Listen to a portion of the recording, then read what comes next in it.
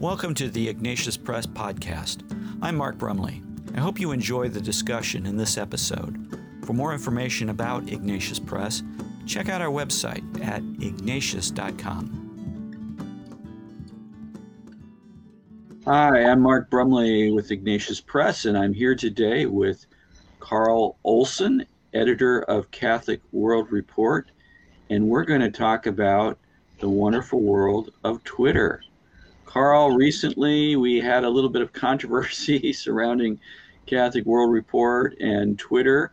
In fact, Twitter was so kind as to block the Catholic World Report account for a while. I say kind because for many of us, Twitter is a near occasion of sin. And so maybe from a certain perspective, it's a good thing. But tell us a little bit about why Twitter decided that Catholic World Report was not worthy to have its tweets made available to the general public. Yeah, Mark, it's kind of a funny story, even though it's a serious story, and obviously there's serious implications. But on January 19th, we had an automated tweet go out from our Catholic World Report account. And as you know, most of the Catholic World Report tweets are actually just automatically generated from the links and pieces that are put on Catholic World Report. So we don't use that particular account to do a lot of editorializing or interaction. It's more about sharing links and information. And so this particular tweet was actually a tweet of a Catholic news agency news brief, which we carry. And this was about President Biden's appointment of Dr. Rachel Levine, who the author of the piece, Matt Hadro, identified Dr. Levine as a biological male who identifies as a transgender woman. And in fact, Dr. Levine was and is, in my view, a biological male, although he now considers himself to be a woman. So 5 days later, we received a note from Twitter saying that our account, the Catholic World Report account, had been locked because of this, and it was kind of a in bureaucratic speak, and it talked about potential hateful, discriminatory language. Mm-hmm. And so we knew that it had to be about this identification of Dr. Levine as a biological male who identifies as a transgender woman. So we asked Twitter for an explanation. We wanted to get them on the record as far as a specific point of reference. Why were they locking the account? And we received the next day a note from them just saying, our judgment holds firm. You broke the Twitter rules, etc. We're not going to unlock the account. And so, you and I and some others discussed how to approach this, what to do. We never thought about deleting the tweet. That was what Twitter asked or told us. That was the solution. If we wanted to get back into the Twitter sandbox and play with the other kids, we would need to delete this particular tweet. And of course, we weren't going to do that. And then out of the blue, last Friday, so just almost a week ago, the account was unlocked. And we didn't receive a notice. There was no communication from Twitter. I think it was our managing editor, David Kilby, recognized that all of a sudden the account was now live. He was able to use it. And then he looked, and the particular tweet in question was still there. So Twitter didn't delete it. They didn't tell us the account was unlocked, but it's now unlocked, and we've been able to use it again. And then the last part of this is that we found out yesterday from Catholic News Agency, who did a story on this, that they were told by Twitter that basically the locking of our account and their judgment on this was done in error, and they have reversed their decision on it, but they did not communicate that to us. They communicated that to Catholic News Agency. So it's curious. It's kind of interesting. And then, of course, the bigger context, too, of course, there's been a number of other accounts. Focus on the Family had their account on Twitter locked, and I think it was because of the very same topic or a similar topic regarding transgender issues. And there's been others that have reported as well, being either locked or even having their accounts shut down. So Twitter clearly, it seems like the last couple of weeks since the Biden inauguration, it seems, has kind of worked to I don't know how to put it. I mean, they've obviously locked and taken a certain approach to various, what we might call conservative or Christian or other related Twitter accounts. Of course, before Twitter threw off then President Trump from Yeah. Twitter, I guess for lifetime banishment or whatever. We're not endorsing Donald Trump. We're nonpartisan, all that. So it would be odd if somehow this were associated with that. But it seems like it's just related to this question of how you identify transgender people. And what does that even mean? And also, in our day and age, what constitutes a hate crime? It's kind of hard to make sense of. I think in your editorial on this, you said, well, how can we keep up? We don't always know from day to day what's acceptable language when you can't just simply describe someone as a biological male who identifies as a transgender woman. That becomes offensive. Well, what next? Yeah, it keeps moving. The goalposts keep moving, and on top of that, it seems like there's an escalating speed that this is working at. I mean, it wasn't. I forget the exact dates, but back when Hillary Clinton was, as a point of reference, when Hillary Clinton was senator of New York, she gave a speech on the Senate floor in support of marriage being just between a man and a woman. And then, of course, we know that under the Obama administration, the then Vice President Joe Biden suddenly came out publicly and said, "Yeah, our administration supports, quote unquote, gay marriage." And then you had that move along. But then I would say since 2010 till now, over about a 10 or 11 year period, there's just been this rapid escalation of the issue of transgenderism. And I think that it's funny because the tweet in question, this reference to Dr. Levine as a biological male, et cetera, maybe 10 years ago, this would have been praised by secular outlets and maybe even Twitter as being, kind of progressive and cutting edge, that we would go so far to identify and to, be open about the term this. Transgender woman, yeah. Yeah, right. And then a few years ago, it was commonplace, and now it's offensive and hateful and discriminatory. Right. So part of the point that I've made in a couple of interviews about this is that this really is, I think, an example of how language is being coerced, and we're being told that we have to jump through hoops in order to use this particular platform or to be involved in this particular public conversation or to be considered part of polite society. And I think that Twitter, what Twitter is doing here, in my estimation, is probably a little bit of testing. I mean, I kind of, seeing how people are going to react, seeing what the response might be. I think that perhaps, and I don't know this, but perhaps they were a little bit surprised by a little bit of the pushback. I mean, it's not like Catholic World Report has some huge following on Twitter, over 8,000 people, but it was the fact that we were able to generate some news stories and get some. Right. We have a relatively low-key presence on Twitter. We're elsewhere, but Twitter is just not a big thing for us. Right. And yet it seems like they reacted to the media coverage and things of that sort of, or who knows, there may have been individuals on Twitter who complained. We don't know. Sure. One of the things I find fascinating about this is that you and I have seen some responses from people saying, well, clearly what you put there was offensive because everybody knows what transgender woman means. Why did you have to say biologically male? The underscore, the biological foundation for who this person is, as if to deny that the person is transgender. That was sort of the argument. Well, what you have, I think, and you and I talked about this, and I think you and I had a common experience, and that is for people who are wrapped up in this world, and by this world, I mean those who are really activists in terms of the transgender issue and really believe it's an important issue that everybody should be on board with, et cetera. They don't seem to get that for a lot of people in America, this is a non-issue. It's not something that's really part of their daily life. I've known people, people, we talked about this, who don't even really understand what that means. Right. I know that's going to be some kind of heretical, sacrilegious statement to people out there. Everybody knows what a transgender. No, they don't actually. I grew up in a small town in western Montana, I've been back to visit several times the last few years. I think that a lot of people there, it's like, I don't really, it's just not part of their world. So part of the answer there is, well, I think that description given there in that CNA brief is an accurate one. It's meant to help people understand.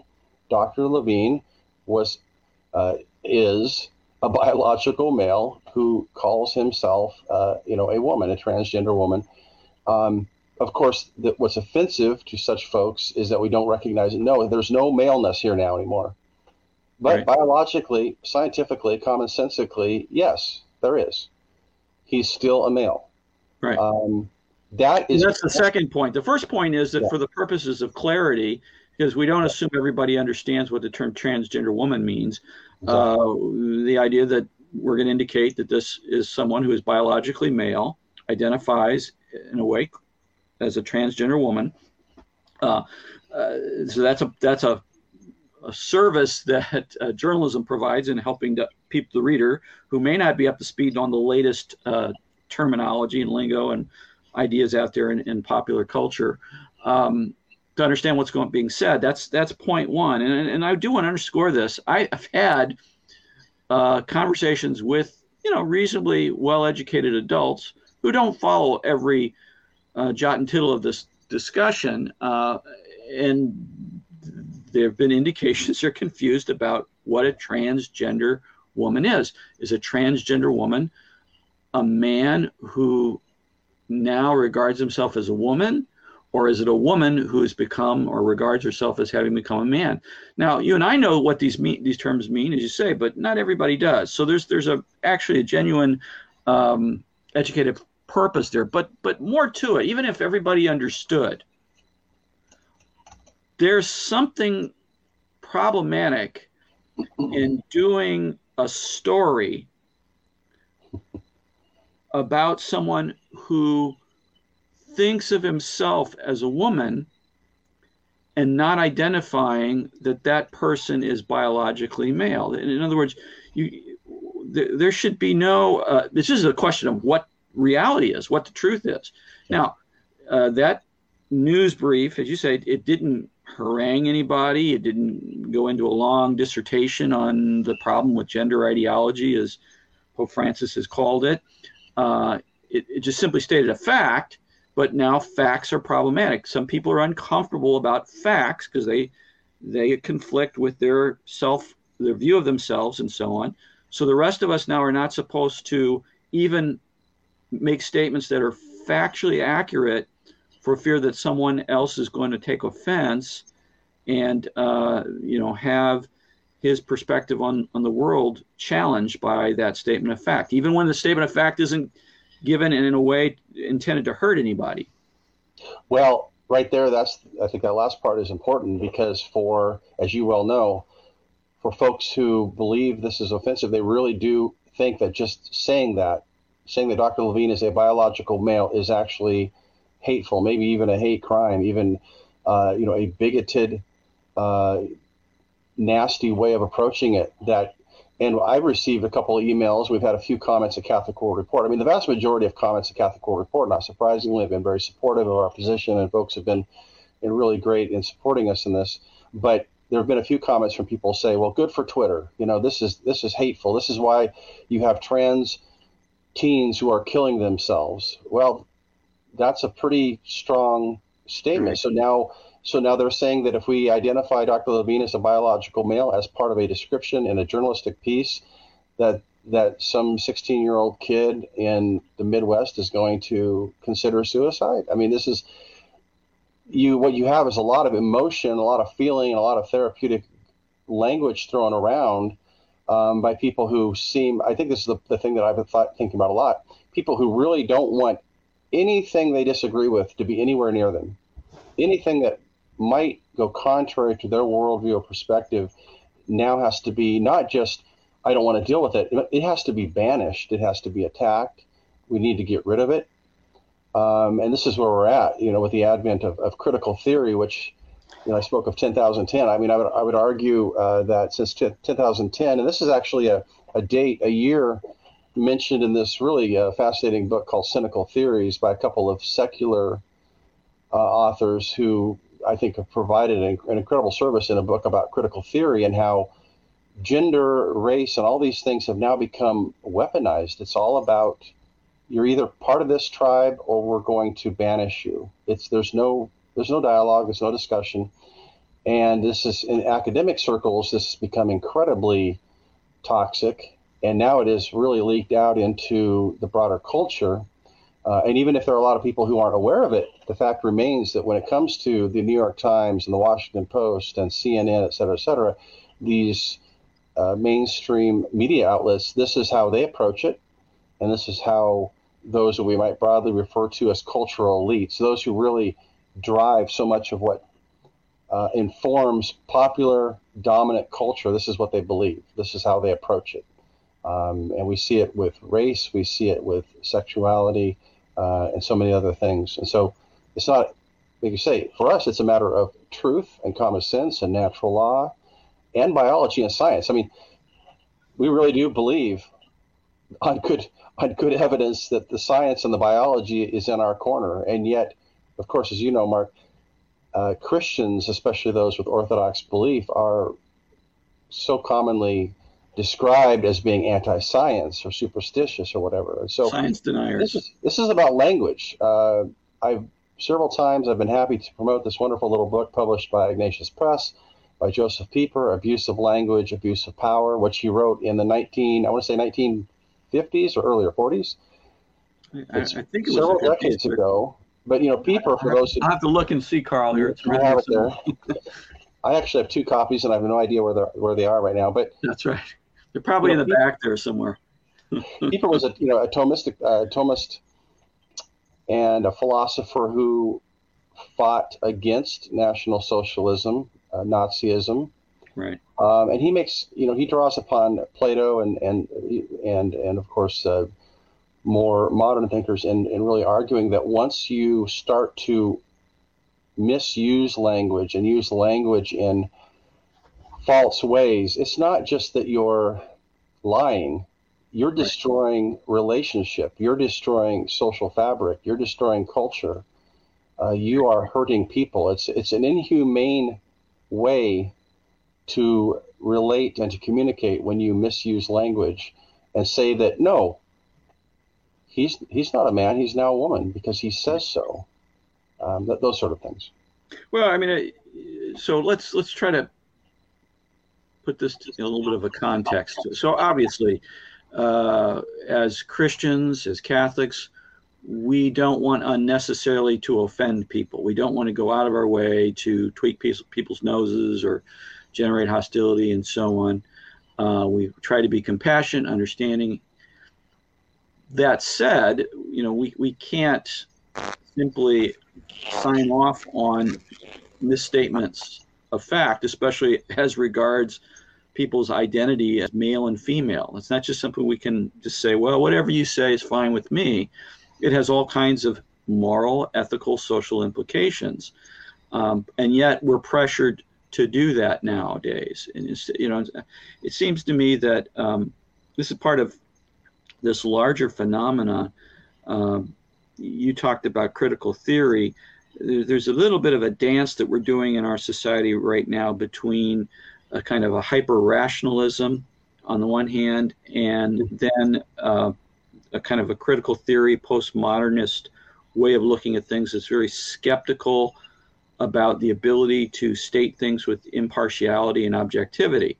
And of course, we know all kinds of studies out there, historical studies, philosophical studies, that reason, coming out of the early modern period, Descartes and so on, has been used and abused in ways of, in ways of cultural imperialism and all kinds of things of that sort. Sure, that's happened, but it seems like we've swung to the other extreme now, where it seems like for some causes, and a lot of them have to do with sex and sexuality, we're unwilling to acknowledge that there is an objective, independently determinate reality.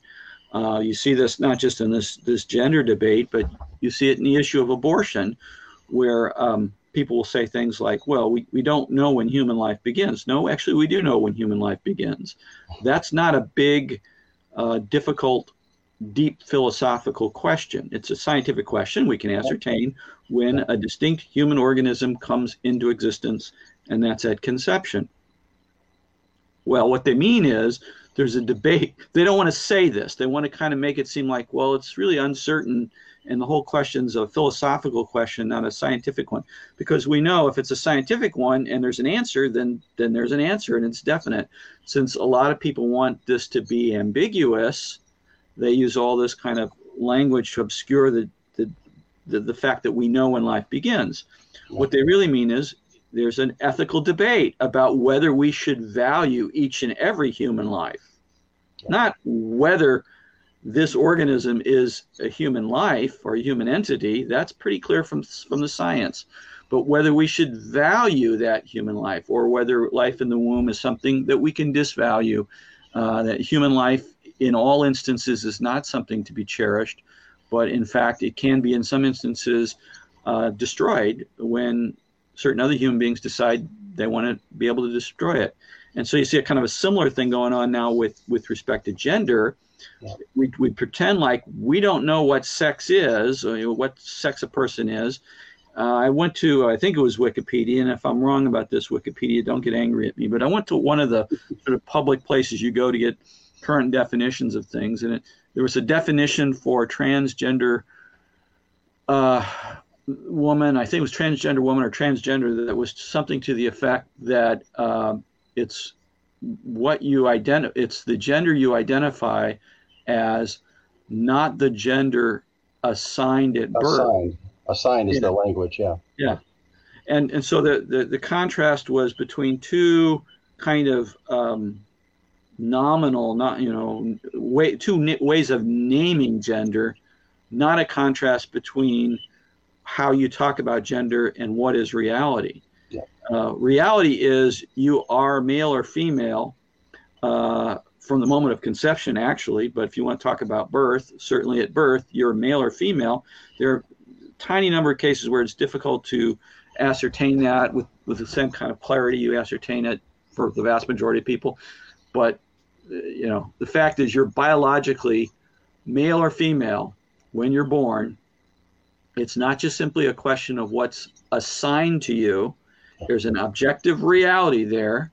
Now, for social reasons, personal reasons, whatever, you may choose not to identify with that biological reality, but that's a choice, and it's a way of talking about yourself that doesn't correspond to reality. We don't have to beat people over the head at that point. We don't have to degrade them, but we do have to acknowledge that that's the truth. And we see how there's kind of a logical limits. Like if I were to show up, go up to Portland and go to the Trailblazers practice facility and say, hey, I'm actually a 22-year-old fantastic athletic basketball player, and I actually should belong on this team. Right. They would look at my out of shape person, age 51, and laugh at me. And yet I'm actually closer to being a 22-year-old athletic male than any man is to being an actual woman. Right. I mean, if we're looking at this logically. That language of assigned, I think, is really important, because I think it goes to this real issue that this book, Cynical Theories, that I talk about. It gives a fantastic history of deconstructionism and how this is the fermentation of this. And one of the points it makes, and of course this is something a lot of people know, is that critical theory is really about power. It's about who has power and who doesn't. And so the idea that someone assigned me as being male when I was born, that's in a sense, well, that was their power. Now I'm taking the power for myself. I'm undermining and overthrowing that power, and I'm saying, no, I'm a woman. And so all of these different issues come down to a sense of power, those in power versus those who are the victims. And while that can be obviously too simplistic at some point, that's really foundational to understanding the whole approach. it's like folks want to have a completely subjective approach to reality, but then they're very objective when they demand a lot of other things, whether it become to political agendas or everything from climate change to whatever. Then all of a sudden it's absolutely Right. scientific, it's absolutely known. So That's the schizophrenia I was talking about. On the one hand, we're very rational and scientific when yeah, we want to be, but then on the other hand, we can yeah. dismiss that or use that to characterize that as about power and control when we don't like it. And would you say, Mark, speaking of the philosophical roots uh, what we're seeing is kind of like this schizophrenic ripping between what we might call classical liberalism and the Enlightenment era, and the emphasis on rational thinking and reason, as opposed to now we're into this postmodern era, which of course there's kind of struggles to explain it, but obviously one of the aspects of it is this sense that reason is if not limited, it might even be just kind of worthless.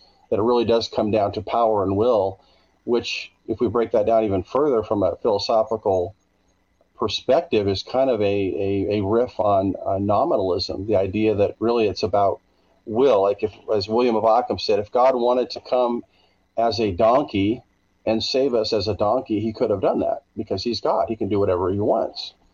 As opposed to an orthodox perspective, or which says, no, God actually works with reason, and of course there's things that are supra rational, but he doesn't go contrary to reason. Nothing in the Christian faith, Christian theology, Catholic philosophy is, in the end, contrary to sound reason.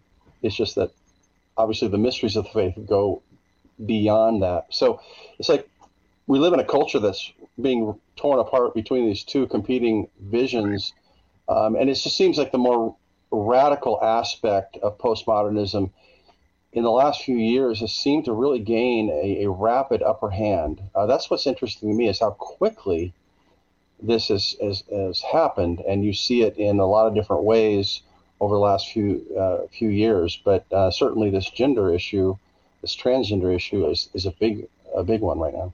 Yeah, no, I think you're right. And of course, again, a lot of it has to do with sex and the sexual revolution. If reflecting the mindset of the sexual revolution, I should be able to have sex with whomever I want, whenever I want, for whatever reason, provided I respect the other person. In other words, I don't rape somebody. And that's right now, that's the only major limitation on my sexual expression. And, it used to be that idea was seen as radical, but it was tolerated. If you held that, well, that's fine for you to hold, but society in general, we're going to look down upon that. We're going to say, maybe we shouldn't outlaw that. Maybe you should be allowed in your private life to do that. But, society as a whole, we're going to say that's not really a good, healthy attitude towards sexuality. Well, we've moved from that to if I publicly express any kind of criticism of that outlook, then somehow there's something wrong with me. I've become a bad guy. I've become intolerant and negative, and we've moved well beyond that to if I'm even uncomfortable with your claiming to be a woman, even though biologically speaking you're a man, there's a problem with me. So you're right. It's this radical disconnect. It's a deep schizophrenia right now. I don't know what the solution is, other than a wholesale return to a more traditional understanding of human sexuality and human person. Yeah, along that very point, that last point you just made, I think that this is, I don't know if I mentioned it before in our previous conversations here, but we're going to be running a Catholic World Report very soon, a review of Joshua Mitchell's book titled American Awakening, which is about identity politics. And Mitchell, who is not a Catholic, but I think takes a very Catholic approach to this issue, a very deeply theological approach. He argues, I think, very cogently, very strongly, that we really have two options: a return to a Christian anthropology, which is rooted in understanding that each one of us is a sinner, each one of us is in need of redemption and salvation, or we return to a form of paganism in which it's tribal, deeply tribal, and in which whole classes or groups of people are done away with, banished. They are the sinners. as a whole, as a group. It doesn't matter if, as an individual, you say, "Well, no, I don't agree with that. I believe this." No, you're part of this particular group. You need to be, in a sense, banished. In our culture, that would be, canceled or ignored or whatever it would be, mocked on social media, etc. And he makes a very strong case that these are the two options. And I think, you go back to people like Chesterton, who saw aspects of this coming even in the 1920s and 30s. He makes similar points, really, about the same kind of topic, about especially sexuality. And I think that's very true. I mean, those really are the options. And so it's funny because, as kind of a quick side note, you have a lot of people who mock the idea of culture wars. Well, it's really a battle over what it means to be a human person and what is reality when it comes to the human person and sexuality and marriage and all these interrelated things, which form the basis of society, from which then you have political order. I mean, we have things upside down. We tend to think that the political order is the foundation for everything, and then we construct everything else on top of that. That's part of our problem, actually. But really, it comes down to what is truth, what does it mean to be a human being, et cetera, et cetera. And then from that springs culture and political order and social order and all those different things. And this is the debate and the battle. And yes, it's really is a battle and a war of ideas, a war of different ideologies or philosophies that we're right in the middle of now. We talk about going back to a Christian anthropology. A lot of people hear that and they'll say, well, back in the days when everybody accepted a Christian anthropology, things didn't always go so well. There were gender disequality or lack of equality between men and women. There was an effort to rationalize or justify a fairly rigid socioeconomic class structure. There was in the extreme, there was master-slave relationships where people supposedly operating out of a Christian anthropology saw a whole group of people on the basis of race as being justly subjugated. So how do you respond to people who say, when you talk about a call to return to Christian anthropology, you're really talking about going back to the mindset that justified all these kinds of bad things? Well, it's obviously. How's that for a simple question thrown in at the end? With 2 minutes to go, you drop that on me. Well, this has really been the debate of the 20th century in many ways, right? When you look at the communism, Nazism, other ideologies, the destruction, the murder of tens of millions of people. And I would agree, Fulton Sheen wrote an incredible book back in the 1930s on communism and Christianity, and he makes a very powerful point that I can't explicate fully here, but part of his point is part of communism was a result of failed Christianity. As Christians, we oftentimes fail to be true disciples of Christ, and communism, a big part of it was a desire to form a religious, secular, political ideology that would answer everything, that would handle all the problems of this world, as opposed to what was seen as a decadent and failed Christian order. Right. So I talk about retrieving a Christian anthropology. I'm really talking about a robust, biblical, traditional understanding of a human person as being created in the image and likeness of God, infused with real dignity and value, and then offered the incredible dignity and value of supernatural life through Christ and the Holy Spirit, etc. And that only there do we have the foundation for a really robust order. It doesn't mean that it can't exist without everybody being Christian. That's not the point. It's more that there has to be a particular view of the human person in relation to the Creator and the rest of the created realm. And I think what we have now are people who are saying, no, we can just create stuff as we wish, and we can remake it as we wish, and we can remake ourselves as we wish. And that's a recipe for disaster, to put it kind of in a short and perhaps simplistic fashion. I'm getting a message here. Somebody has posted, I guess, on Facebook, asking us what we're trying to accomplish with this posting. Are we trying to turn our Catholic Church into a judgmental hierarchy without understanding about temptation and how to overcome it. It says, again, you are pointing the faithful away from Christ on the cross. The only way to change abominations is through faith in Jesus Christ. The article you are defending was indefensible. Christ is preeminent in everything. Sinners cannot judge other sinners. St. Paul was a grave mortal sinner persecuting Christ and his new emerging church. Keep in mind that you may need conversion of your own. If you think you can judge the misguided sinner, you will become the misguided sinner. Of course, I don't want to make light of this comment, but the easy retort is, well, aren't you doing the very same thing in posing your comment that you claim that we're doing by making a critical comment? Yeah, there's a strong judgment being made here about us being judgmental. The whole issue of faith in Jesus, I don't see how anything that we've said is contrary to that. I mean, right. It's kind of, maybe we assume it too much, but to be clear, both of us here, believe in Jesus Christ as Lord and Savior. Right, and we're not trying to make light of people who have gender dysphoria and are confused. They biologically a certain gender, but they think of themselves as being another gender. No. We're not making light of that struggle, but we are saying that when we're talking about a journalistic account of a person, that it's dishonest to describe that person contrary to the truth. The person is a male, and in this particular case, with Dr. Levine, we had someone who's biologically male who identifies as a transgender woman. That's a statement. Well, and to go to that really quickly, because I know our time is almost up here. This appointment of Dr. Levine was widely praised in the media as being a historical precedent-setting type of appointment. Well, why?